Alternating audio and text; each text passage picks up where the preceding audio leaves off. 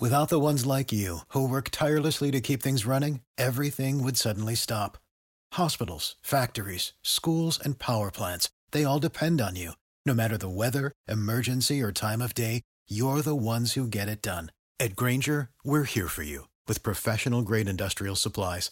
Count on real-time product availability and fast delivery. Call, clickgrainger.com, or just stop by. Grainger, for the ones who get it done.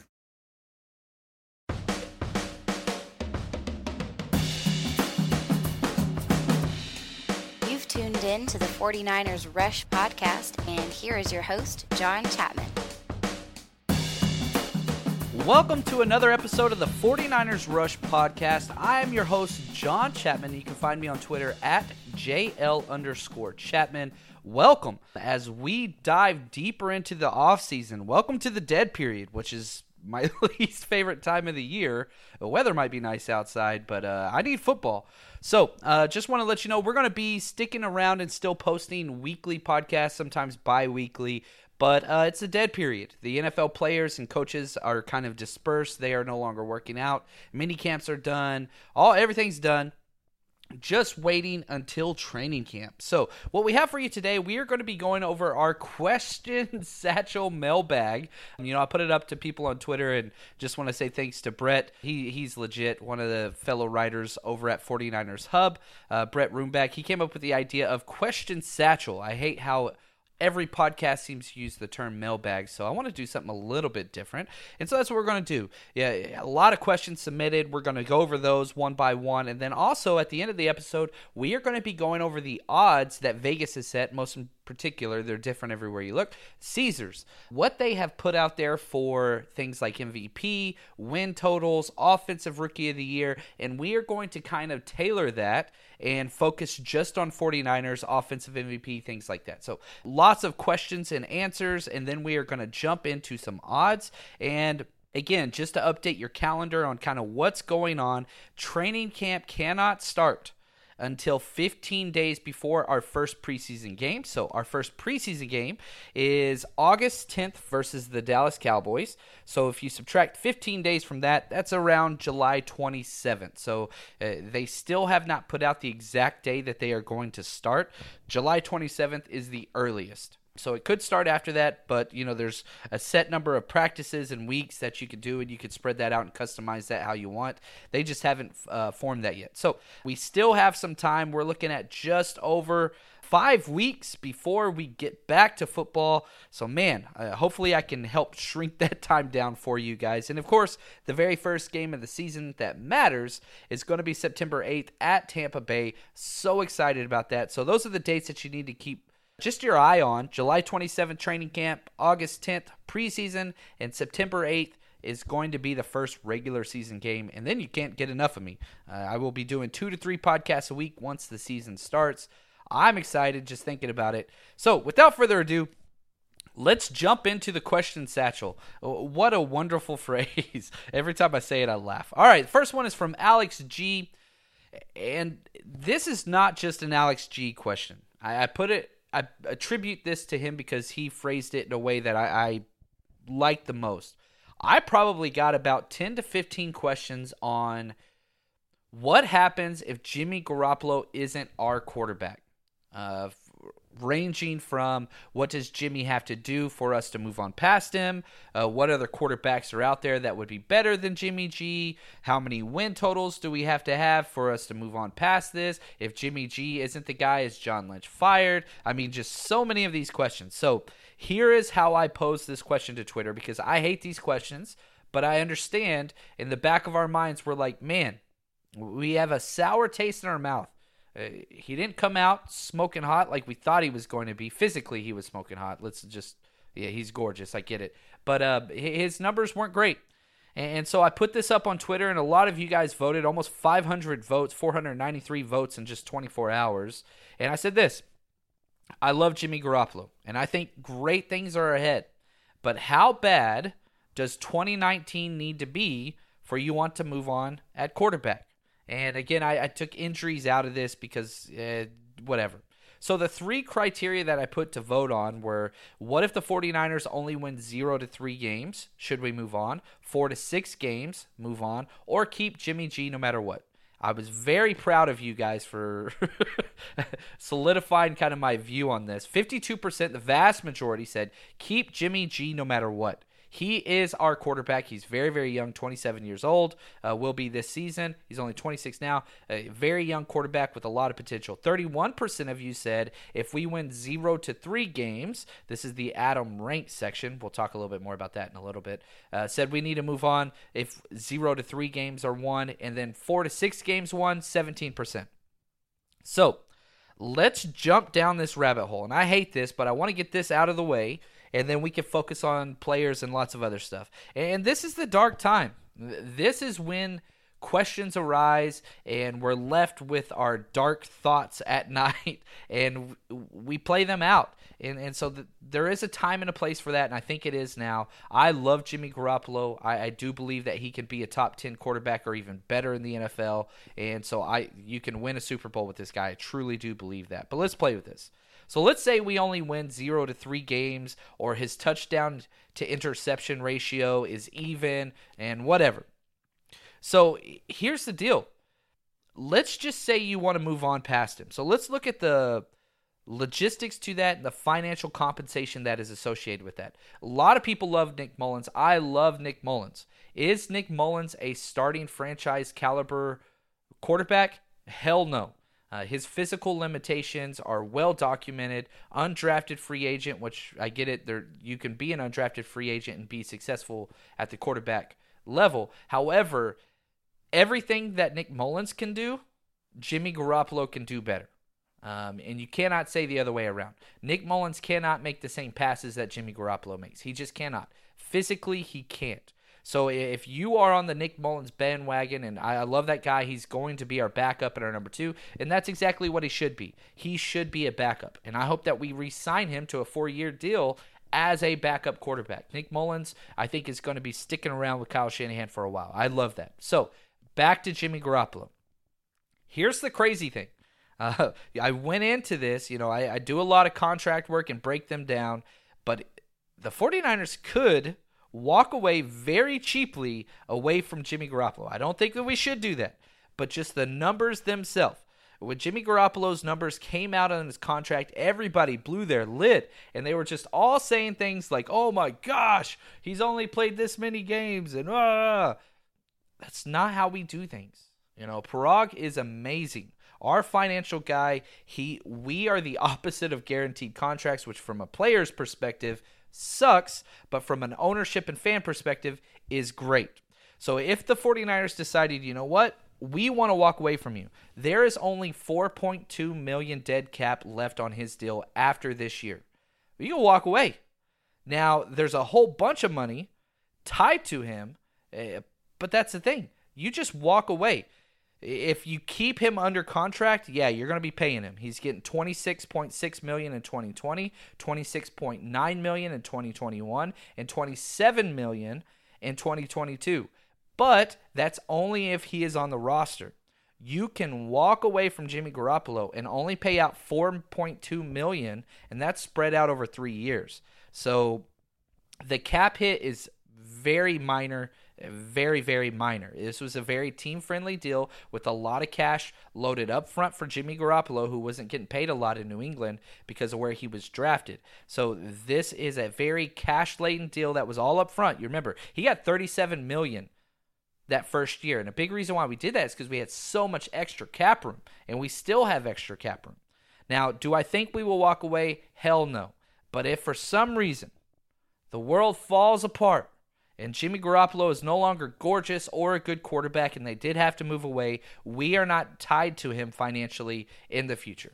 But again, now let's come back to reality. Yeah, it's funny whenever you start to do research on these questions. You start off with somebody asks a question, and you'll be like, oh, I totally think this. Let's do some research.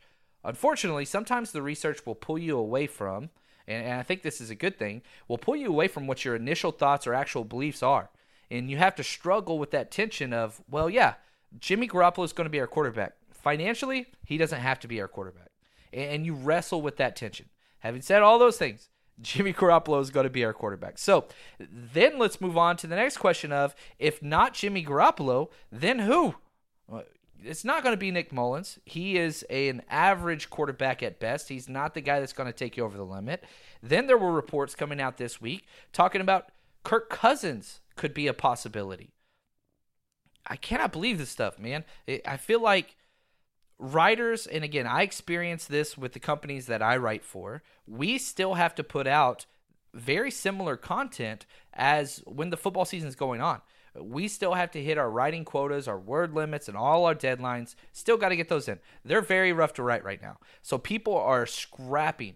They're clawing for whatever they can find, and if you can get traction, then you win. And I hate that because I don't want to be a clickbait guy. I don't want to be that. But I get it at the same time.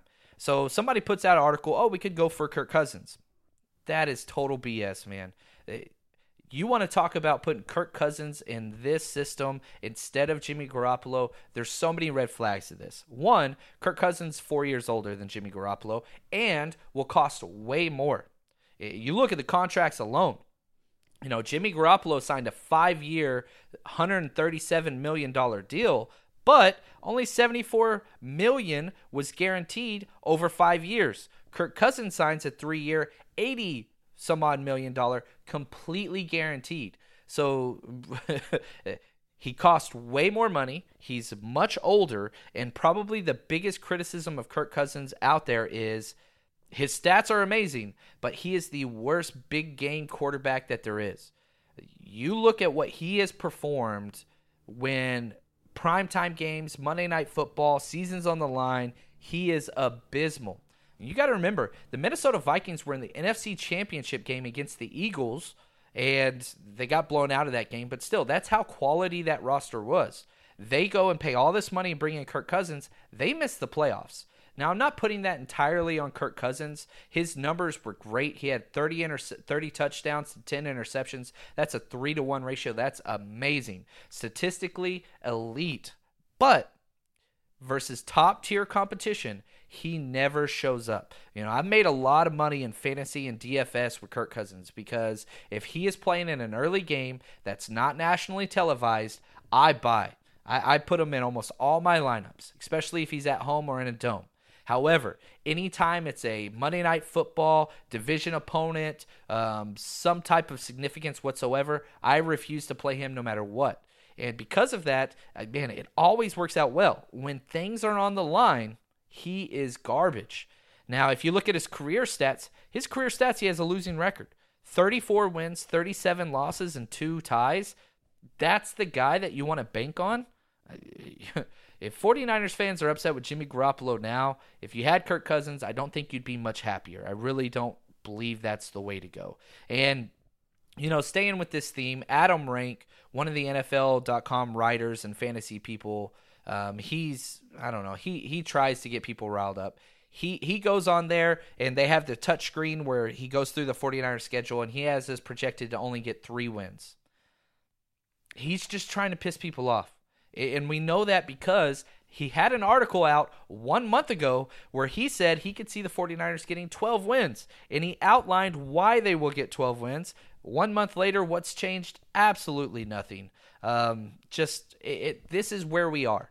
And so as we are in this dark period of time, let me just strongly suggest, if you want to feel good about your team, here's what you do. You go back and you watch game film from last year, 2018 game film. NFL Game Pass is the best way to do that. Sometimes you can get some stuff on YouTube. Let's say you don't have that. That's okay.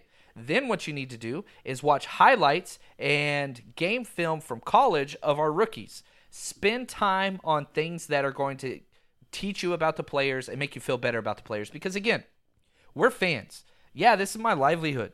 I write and I record for a living. I get that.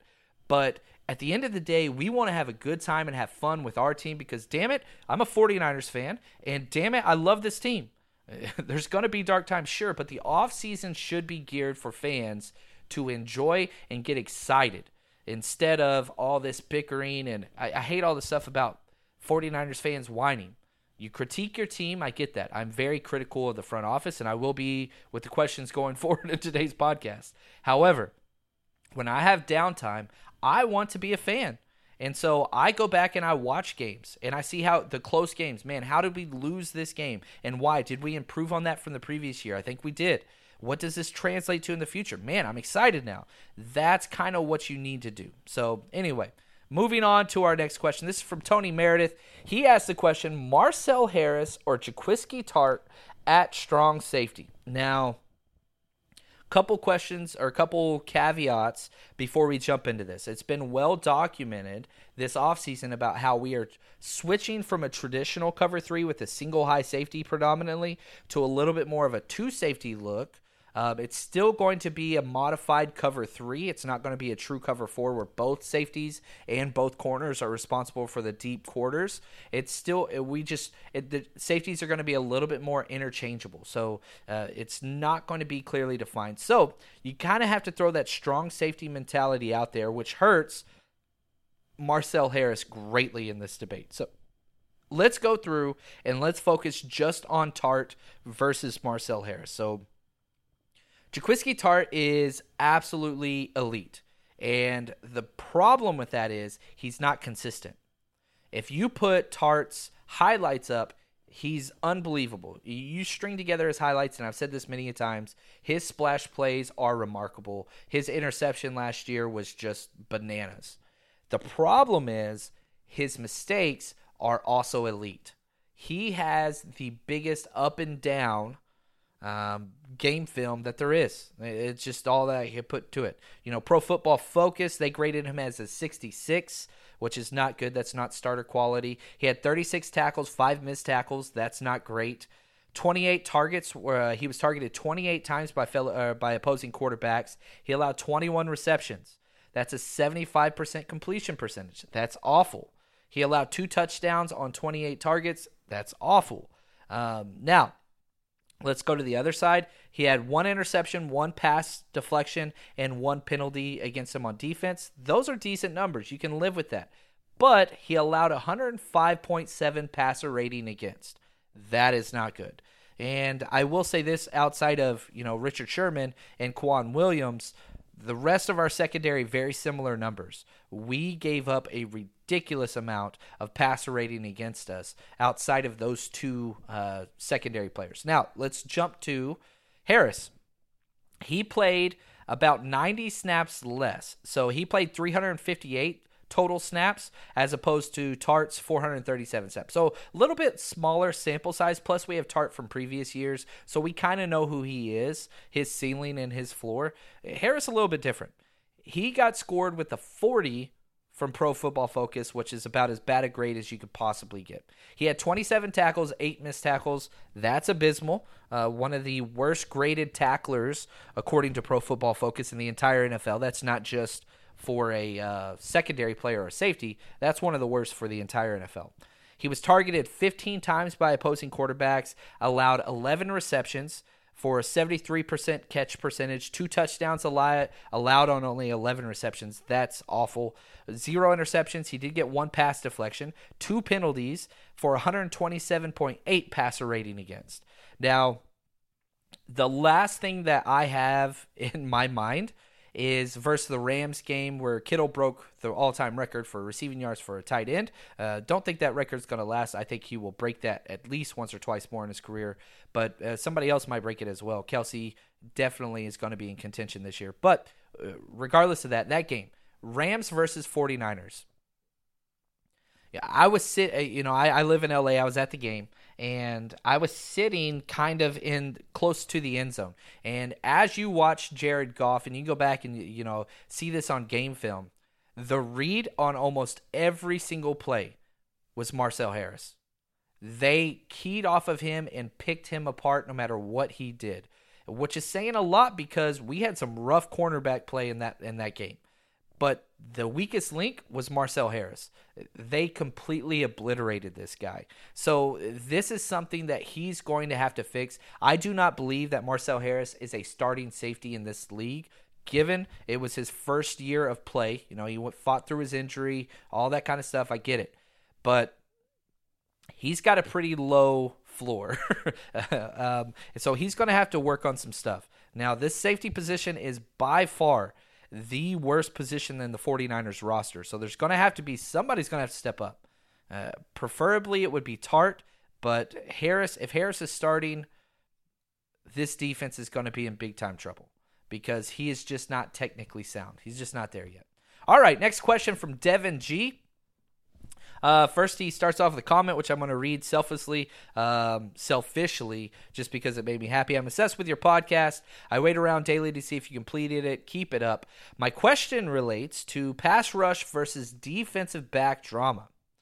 Clearly, our front office has decided that our problem with our abysmal pass defense was our pass rush, as that's what they drafted into and pushed for in free agency. Do you think that this strategy is sound and will help out our pass defense, or do you believe that defensive backs need to be upgraded before we have top pass rush defense? So thank you, Devin. This is a great question, and it's funny because traditional metrics and value systems in the NFL, it goes like this, and I'm a victim of it. I'll be really honest with you. Quarterback tier 1, pass rush tier 2, tier 3, offensive tackles. Now we have to adjust that to left and right tackle. It's no longer just a left tackle league. And cornerbacks. I think I'm going to adjust my tiered system that I've preached for a long time. Cornerbacks have to be brought up into that second tier. So the new tier for me, personally, quarterbacks by themselves, pass rush and corners, tier 2. Third tier is going to be offensive tackles. Then tier 4 and below, it's really whatever position. I don't think there's really much outside of that. You could talk about wide receiver. You talk about whatever. I don't want to get into that. But let's stay on this question. It's kind of the chicken before the egg concept, because our front office, you are correct. They seem to have decided we cannot fix both of these this offseason. We're going to focus on one, and we are going to correct the absolute absence of pass rush, and we are going to go completely pass rush heavy. We trade a future second-round pick and pay top-tier contract to Dee Ford. Then with our second overall pick, we go get Bosa. So you take the biggest deficiency perhaps on your defense, edge pass rusher, and you bring in 2 top-tier talents. Dee Ford, absolutely incredible last year, and then Bosa, my number 1 player in the draft this year. That's awesome. Completely abandon and choose to do absolutely nothing in the secondary. The only thing that you can argue we did was bringing in Jason Verrett at the cornerback position, which I love Jason Verrett. However, 3 consecutive seasons in a row of season-ending injuries, and 2 of which happened during training camp or off-season, so he didn't even play a snap. So you can't bet on him. I love the risk play. I love the signing. However, just leaving that alone, man, that safety position is a giant void. So you have this idea. John Lynch and Kyle Shanahan seem to be saying, we're fixing the pass rush. We can't fix the pass rush. We're fixing it. And we're just going to see what happens with the secondary. The opposing school of thought you could find in New England. Bill Belichick. He is the number 1 person that believes in secondary over all else. Since Bill Belichick stepped in as the general manager coach for the Patriots, he has drafted more corners in the first round than any other team by a 2-to-1 ratio. And you can even look in the offseason, what he always does. He'll allow pass rushers to walk out the door. Traded Richard Seymour early on in his career. Allow Trey Flowers to walk. See you later, buddy. Chris Long, you're good. Walk out the door. Doesn't matter. He will allow those guys to leave all the time. However, the people that he does not allow to leave are cornerbacks. Now, you could say Malcolm Butler. That was after some major issues, so I think that's a little bit of an outlier there. They go sign Stephen Gilmore to a top contract and keep him. They draft corners like crazy. They believe in the back end, and it matches what they do on offense as well. If you watch what New England does, their number 1 job on offense is no turnovers, get the ball out quick. That's it. We're going to run the ball like crazy. No turnovers, get the ball out quick. Anytime Tom Brady's about to get hit, he'll duck his head, turn away, and throw the ball away more than any other quarterback in the NFL. And so this makes his passing complete. I can't say that word. Good Lord, completion percentage awful. But what doesn't happen is he doesn't get sacked and he doesn't throw interceptions. So he just minimizes those things. And if you go back to what they were able to do against, the Eagles or the Patriots on offense, it just snap, 1,000, 1,002 pass. Snap, 1,000, 1,002 pass. Tom Brady can't throw it deep anymore. And so they have these mirroring principles on offense and defense that is, we're going to make it hard for you to get the ball out quick because we have elite corners. And on offense, we're going to get the ball out super quick and neutralize your pass rush. So, to answer your question, Devin, I am very happy that we have agreed to address one of these things and make them literally a top elite caliber thing in the NFL with pass rush. However, if I had to go back, and this might piss some people off, but I'm going to be honest here, I do wish we could have reused our second-round pick on a cornerback or a safety. I really do. There were safeties and corners that were there that we could have got just fine and would have started day one and solidified our secondary instead of going Deebo Samuel, who I love. I absolutely love Deebo Samuel. This is the idea of economics and scarcity and opportunity cost and all those things. But if I knew we were going to get Jalen Hurd in the third round, I would have much preferred to get a corner or a safety in the second round personally. But here we are. So we got to stay with what we got. And John Lynch is betting his job on this. I really believe it. Robert Saleh is betting his job on this. I do not think that Kyle Shanahan is up in any type of jeopardy whatsoever, regardless of what happens this year. But I do think that the defensive coordinator and general manager have a little bit more tension on them than the rest of the team or rest of the coaching staff. So take that for what you want. Before I move on to our next question and odds based on the NFL and Caesars Palace, I want to take a second to thank our sponsor, Game Day Sports and Memorabilia. These guys have been with us for a very long time, and they are just absolutely incredible. It doesn't matter what you need. Father's Day just ended. I got myself some 49ers stuff, and that was just an absolute blast. But if you need something, they have right now an autographed George Kittle jersey for $200, and it looks amazing. They have so much stuff on there. Ronnie Lott, autographed jersey, $139. Roger Craig, $90 for a signed Roger Craig jersey. Are you freaking kidding me? Head over there, Game Day Sports and Memorabilia. Whatever it is you need, all your 49ers needs or any sports needs, they have you covered. All right, back to the question satchel. That's hilarious. From Chris. Thanks for using my Mr. Glass term about Jimmy Ward last month. Appreciate that. My question is about Robbie Gould. Gould is holding out of mandatory minicamp. Should the 49ers give him a 3-year, $15 million contract? It'd be like $10 million guaranteed. Man, what do we do with this guy? He even cites Le'Veon Bell holding out last year. Should the 49ers be worried Gould will hold out for the rest of the season? Again, love your podcast. Thank you so much, man. Really appreciate that, Chris. Here's the deal. If you listen to my statistical breakdown of offense, which I did, I think it was 2 episodes ago, you can go back and listen to that. I projected Robbie Gould, if he played, to have 26 field goals made on 29 attempts. He's going to miss 3.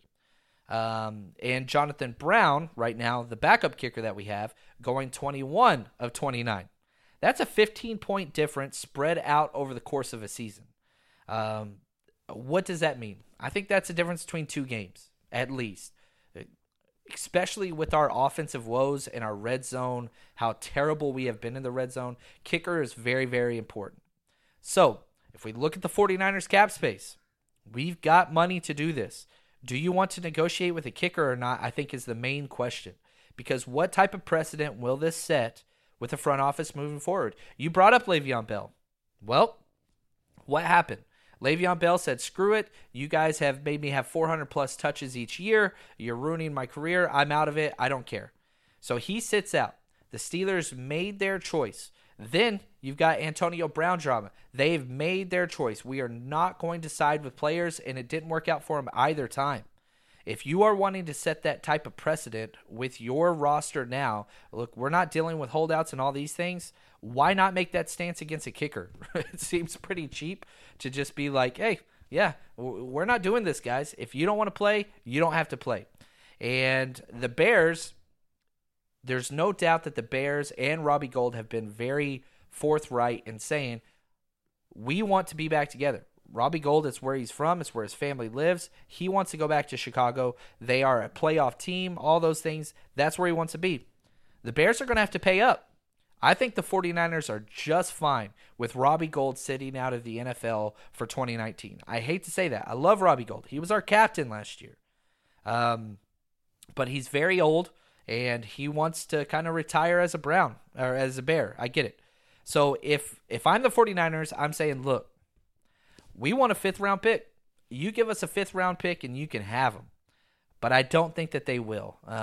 There's just no reason to do that. Having said that, if they would have had Robbie Gould last year, the Bears would have made it out of the first round of the playoffs, no doubt. So if he sits out, fine. Set that precedent for your team. This is not what we're doing. But hopefully he signs because, again, 15 points, that's 2-game difference. That's the difference between 9-7 or a 7-9 team. That's the difference between 8-10 or a 10-8 team. That's playoffs. So hopefully he comes out, but I don't think you move off the franchise tag. Maybe just because we have the space, we could pay him a little bit, but I don't know. He kind of set the stage for what he's going to do, unfortunately. From Brett Rumback, fellow contributor at 49ers Hub. Make sure to give this guy a follow at BRUMBECK. So Broom Beck. Follow this guy. He is legit one of my favorite guys that contributes over there. He asked a question, thoughts on Sean Coleman playing in Shanahan's offense. Now, Sean Coleman's interesting because we traded for him last year as a backup swing tackle. However, he was kept on our 53 roster. He was just never activated, never played a snap, and he was never able to beat out Gilliam, our awful swing tackle last year. So the fact that he never got a snap in is very telling, I think. And then we go on and draft Justin Skule. He has to be the favorite as of now. So if you look at the 49ers roster, it's kind of scary because only Joe Staley and McGlinchey are the only tackles to take a snap in the entire NFL last year that are on our roster. So everybody on our roster outside of those two guys took 0 snaps last year in actual games. So this is a major concern. I do not think Sean Coleman is going to make the roster this time because I think that's Justin Skule's job to lose. So my swing order, my depth chart order for swing tackle, the backup to our starters, Justin Skule. I got Sean Coleman second. Then after that, we got 2 younger players that I think are practice squad candidates as well. Christian DeLauro, and then Daniel Brunskill. So either of those 2 guys. And then we got Willie Beavers, who was a big-time draft prospect a few years ago, but just has not panned out. But anyway, I really do think Justin Skule's going to be the guy. I think Sean Coleman's going to be waived. He's going to be cut, I think. All right, from JG, he asks, who will have the most sacks in 2019 for the 49ers? All right, this is a great question, and this is a tough question. In the past, it was always easy. It was, it's going to be DeForest Buckner, who had 12 last year. I do think that DeForest Buckner wins it again. So if we step back real quick, the 49ers were 22nd in the league with only 37 sacks last year. I think that is going to be dramatically improved. 52 was the league lead. I don't think we're going to get there, but if we have that, I think 45 is a legit sack total for us this year. And again, sack numbers are great.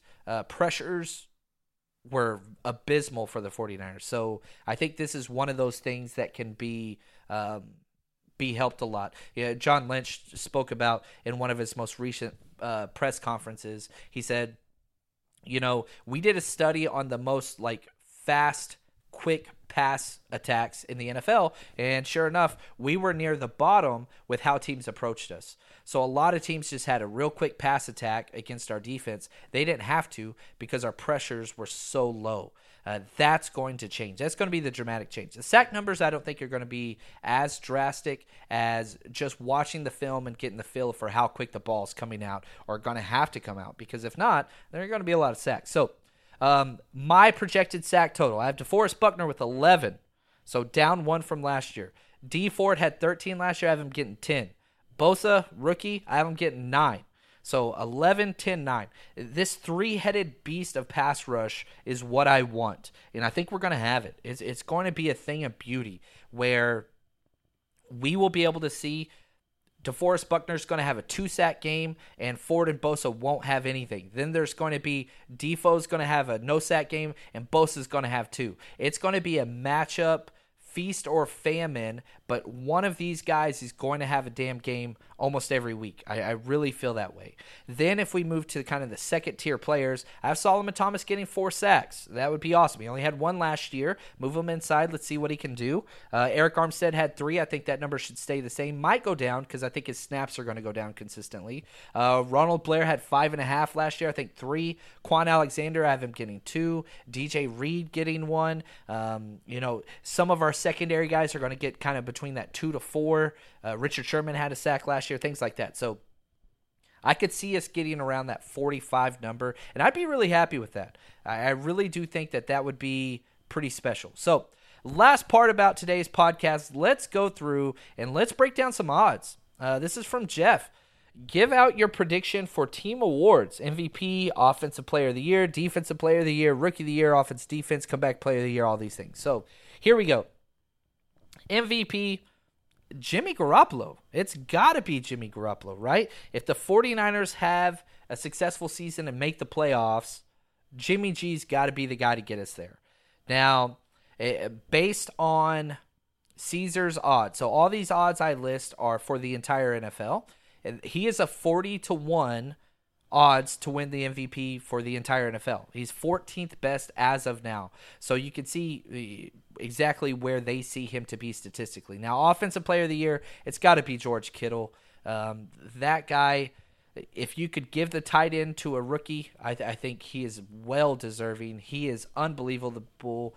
The best tight end in the league after only 2 years in the league is just insane. So Defensive Player of the Year, Buckner. I'm still sticking to that. I have him getting the most sacks. He will be the snap leader of our defense, him and Fred Warner. He is the Iron Man of all defensive linemen in the NFL. He is a 60-1 chance of winning Defensive Player of the Year. Quan Alexander is second with 80-1, D Ford 90-1, and Nick Bosa, the rookie, 150-1. So if you're wanting to go put down a crazy bet for Defensive Player of the Year, you can make some money on that. Although I would probably hold off those. Defensive Player of the Year usually has a lot to do with name recognition, which unfortunately Buckner hasn't received. I think he's one of the most underrated players in the entire NFL, and it's not close. Now, Offensive Rookie of the Year, just for 49ers, Deebo Samuel, I think it has to be him. The fact that he is going to be a day one starter in 2 wide receiver sets, I think it's going to be pretty special. Now, Jalen Hurd is a little bit behind him, but based off of Caesars, again, NFL Offensive Rookie of the Year, Deebo has 17-1 odds. He's the 8th favored prospect, and Jalen Hurd is at 45-1 odds. Deebo's not a bad play there, to be honest with you. It's not a stretch to say he could be the number 1 wide receiver in our offense. I think it's going to be Pettis, but there's a chance it could be Deebo. Maybe he does catch fire. Defensive Rookie of the Year, much better odds. Joey Bosa, oh gosh, man, I keep doing that. Nick Bosa has 7-1 odds, which are the best odds. He is the favorite to win Defensive Rookie of the Year, according to Caesars already. So 7-1 odds on there. Comeback Player of the Year, I think it's going to be Jason Verrett. If that kid plays, he will start every single game for the 49ers opposite of Richard Sherman. I believe that. Total wins, they have us projected at 8.5. So that 8 is the over-under, that 8-9, which puts us as a bubble playoff team. Now, Super Bowl winner, they have us at 35-1 odds, which is 17th best in the NFL. So we are right at that mid-tier point. You can see with the projected win totals, right at the midpoint. Super Bowl odds, right at the midpoint. But, yeah, it's what it is. It's what it is. Now, NFC champions, winning the entire NFC, we are 18-1 odds, or the 10th best. So take that for what you want. And NFC champs, to win the NFC West champs, sorry about that, we are 5-1 odds. So we are 3rd behind the Rams and the Seahawks. So that gives you a little snapshot of where the money projects the 49ers to do, and I'm kind of in agreement with those. I really do think 9-7 would be a success. I would be very, very happy going from 4 wins to 9 wins. Take that for what you want. Now, next episode is going to be a little bit different. I'm going to be doing a joint podcast with NFL Express and at host Chuck B. I'm over there all the time. If you want to go hit subscribe to that, we just talk NFL stuff. It's not fantasy. It's not 49ers specific. It is the entire NFL, and we are doing our divisional breakdown. So what we will be doing with our next podcast is breaking down the NFC West and ranking each individual position group 1, 2, 3, or 4 just between the NFC West. So we'll do quarterbacks, all right? Who has the best quarterbacks, and we'll rank them. Who has the best running backs? Who has the best offensive line? We'll go entire offense, entire defense, tally those results, and predict our winners by doing that. So stay tuned and stay strong, faithful.